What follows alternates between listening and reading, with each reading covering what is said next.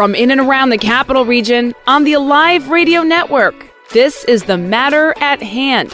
I'm Alicia Purdy.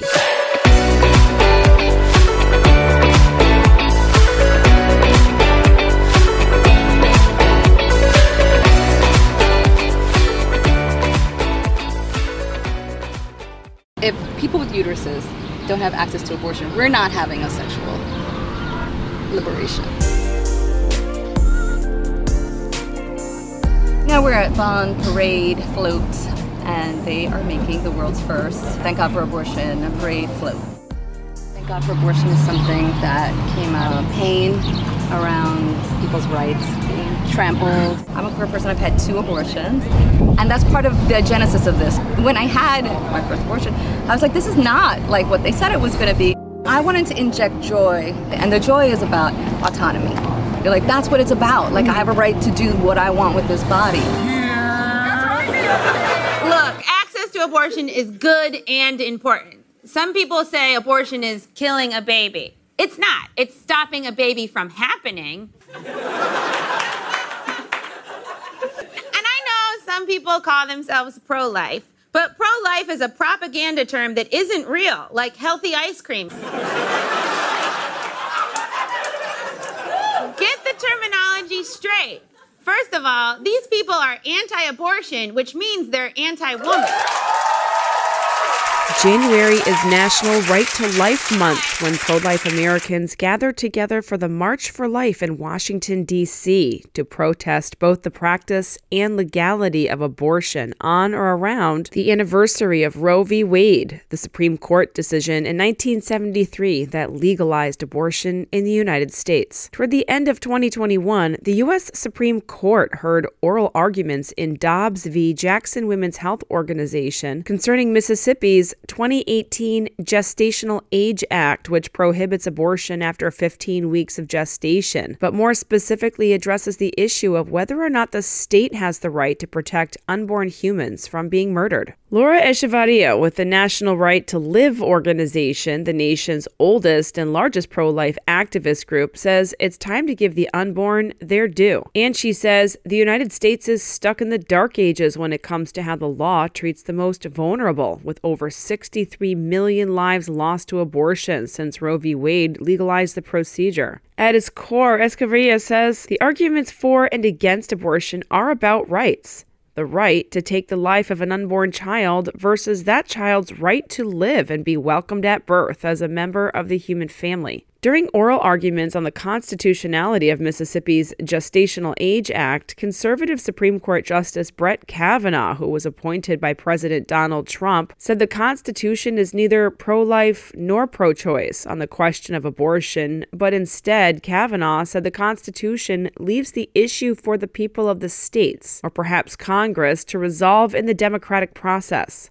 Various states have made headlines for their movements on the abortion issue, with many states like Texas reducing the time frame within which a pregnant woman can terminate her pregnancy. However, New York State continues to make headlines for having the most radically pro-abortion laws in the country after disgraced Governor Andrew Cuomo signed into law legislation that permits a woman to dismember or dissolve or otherwise euthanize her healthy unborn child up until the point of its natural birth at full term, when the child would be viable to live outside the womb. In fact, under Cuomo's watch, more black children are killed in their mother's womb than are born in New York City. A stunning figure that brings into real life the dream of Planned Parenthood founder Margaret Sanger, who hated what she called people in the ghetto, imbeciles, coloreds, the poor, and retards.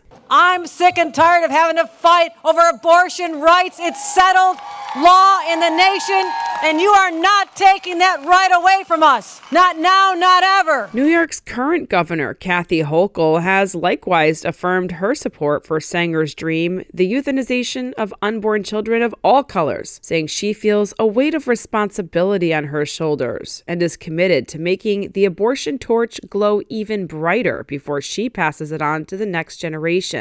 And while I'm still alive, as your first female governor ever in the state of New York, I will protect those rights, and together we'll send a message across this nation. You come to New York, we'll protect your abortion rights every single day of the week. While Hochul was handed her role as governor of New York State following Andrew Cuomo's fall from grace, she has said she plans to officially run in an attempt to earn the state's highest office, where her unquestionable abortion agenda will continue unchallenged. When I was in college, Planned Parenthood approached me at a volunteer fair. They talked about helping women in crisis and their commitment to keep abortion safe, legal, and rare. I truly believed I was helping women, but things drastically changed in 2009. Abby Johnson is the founder of And Then There Were None, a nonprofit that helps transition abortion workers away from the industry. I was expected to sell double the abortions performed the previous year. When I pushed back, underscoring Planned Parenthood's public-facing goal of decreasing abortions, I was reprimanded and told abortion is how we make our money. Johnson rose to prominence in the pro-life movement after she departed from Planned Parenthood, after watching an abortion on an ultrasound and seeing for herself the body of a living child, moving, trying to get away from the pain of the abortion suction, and then ultimately being killed while doctors made jokes. An experience that Johnson says changed her forever and thrust her into a life of working to reach as many people as she can with the truth about abortion. When I was young, I knew everything. She a punk who rarely ever took advice. Now I'm guilt-stricken, sobbing with my head on the floor, stopping baby's breath and a shoe full of rice. No, can't be held responsible. While pro-abortion activists use a woman's bodily autonomy and her right to choose as their foundation for terminating the biologically distinct, very much alive unborn children they created, there is very little discussion about the experience of the fathers of the unborn, many of whom feel they have no choice in the matter, but to let the woman make the decision, even if they want their baby to live. Believe we'd ever die for these sins. We were merely freshmen.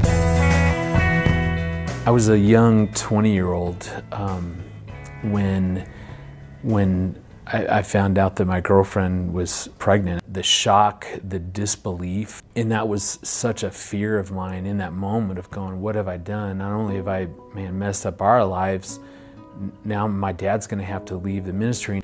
Greg Smalley, the son of famed minister Gary Smalley, is the vice president of marriage at Focus on the Family. In an intimate and difficult interview, Smalley recounted his experience as a post-abortive father who still struggled 30 years later with the decision he and his girlfriend made to end the life of their unborn child. You know, in that moment when we felt so alone and felt so scared and felt so much fear, to have then someone walk in and go, and by the way, we can take care of this right now and no one will know and it can be done. And then there was music being piped in. I can't tell you the name of the songs, but if they come on and I hear them on the radio now, I will have a sick reaction. My stomach literally churns when people say that this, you know, it's just tissue. It's not a big deal. Especially as the guy. I mean, it's not my body that's going through this. It's such a lie. This is 30 years ago for me, and it still hurts. And I still remember it like it was yesterday. The emotional toll of abortion has been clearly and repeatedly proven to exist in both men and women who experience the violence of abortion. But people are fighting back against the Holocaust of the unborn across the nation, not only at the federal level, but state by state. The theme for the 2022 March for Life, which is scheduled to be held the weekend of January 22nd, 2022, is Equality Begins in the Womb. And even though the number of abortion clinics in the United States slightly increased in 2021, it remains well below what it was in the 1990s, according to a new report from the pro-life activist organization Operation Rescue. In fact, the advocacy group found that 27 abortion clinics closed or quit performing abortions in 2021, while 41 were opened, making a total of 720 abortion clinics nationwide. According to Operation Rescue President Troy Newman, surgical abortion facilities are still the most numerous and the most profitable. So when they shut down, he says, it's great news because it means lives are being saved. However, Newman noted that with the increase in abortion pill distribution and the added approval by the Biden-Harris administration of allowing abortion drugs to be distributed by mail, abortions are still widely accessible on demand. And in New York State, leftist Democrat Governor Kathy Hochul isn't running unopposed in the 2022 governor race. In fact, she currently has two Republicans vying for the governor's seat, Andrew Giuliani and Lee Zeldin, both of whom have clearly stated they will push back against radical abortion agendas that Hochul says she plans to push forward, finally giving pro-life New Yorkers another weapon in the fight to save unborn children from a violent, painful death. For most people who consider themselves pro-life, abortion is abstract. They can't even conceive of the barbarity. They don't know about the products of conception room and abortion clinics, where infant corpses are pieced back together to ensure nothing remains in the mother's wombs. After the personal transformation Abby Johnson experienced when she saw for herself that an unborn child is indeed alive, can experience pain, and doesn't want to die, Johnson went on to author 2 books, Unplanned, which was eventually made into a movie and details her work at Planned Parenthood and her conversion to abortion opposition, and The Walls Are Talking, which recounts stories of former abortion workers who have come through her ministry. You see, for me, abortion is real. I know what it sounds like. I know what abortion smells like. Did you know abortion even had a smell? Life is a core tenet of who we are as Americans. Take action and do it with our very most vulnerable Americans in mind, the ones who haven't been born yet. Well, thank you very much. It is my profound honor to be the first president in history to attend the March for Life. In January 2020, President Donald Trump made history as the first president to speak in person at a March for Life rally, showing up to stand for life even during his own impeachment. The Life movement is led by strong women, amazing faith leaders, and brave students who carry on the legacy of pioneers before us who fought to raise the conscience of our nation and uphold the rights of our citizens. When we see the image of a baby in the womb, we glimpse the majesty of God's creation. During President Trump's first month in office, he banned federal funds for global health groups that promote abortion. That same year, he overturned an Obama-era rule that allowed government subsidies of abortion. He appointed a record number of pro-life judges, including 2 Supreme Court justices, and introduced a new rule protecting the rights of healthcare workers who protest abortion, in stark contrast to the advancing abortion agenda, accelerated by the Biden-Harris administration. Sadly, the far left is actively working to erase our God-given rights, shut down faith-based charities, ban religious believers from the public square, and silence Americans who believe in the sanctity of life. They are coming after me because I am fighting for you, and we are fighting for those who have no voice. As the battle for life and death continues in New York and in the Supreme Court, the fallout continues as well for the women and men who are permanently affected by abortion. Greg Smalley says his healing journey started when he brought his pain and regret to the Lord and hopes others will make a different choice than the one he now lives with every day. You're thinking and maybe considering this and trying to figure out what do we do here. And I would just say, I don't care what anybody tells you, this will be with you for the rest of your life, this choice.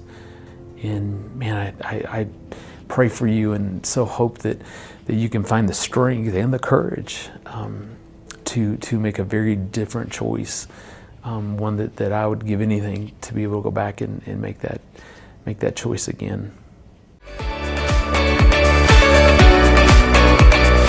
Examining the issues that pertain to the people of God. This is the matter at hand. From in and around the Capital Region on the Alive Radio Network, I'm Alicia Purdy.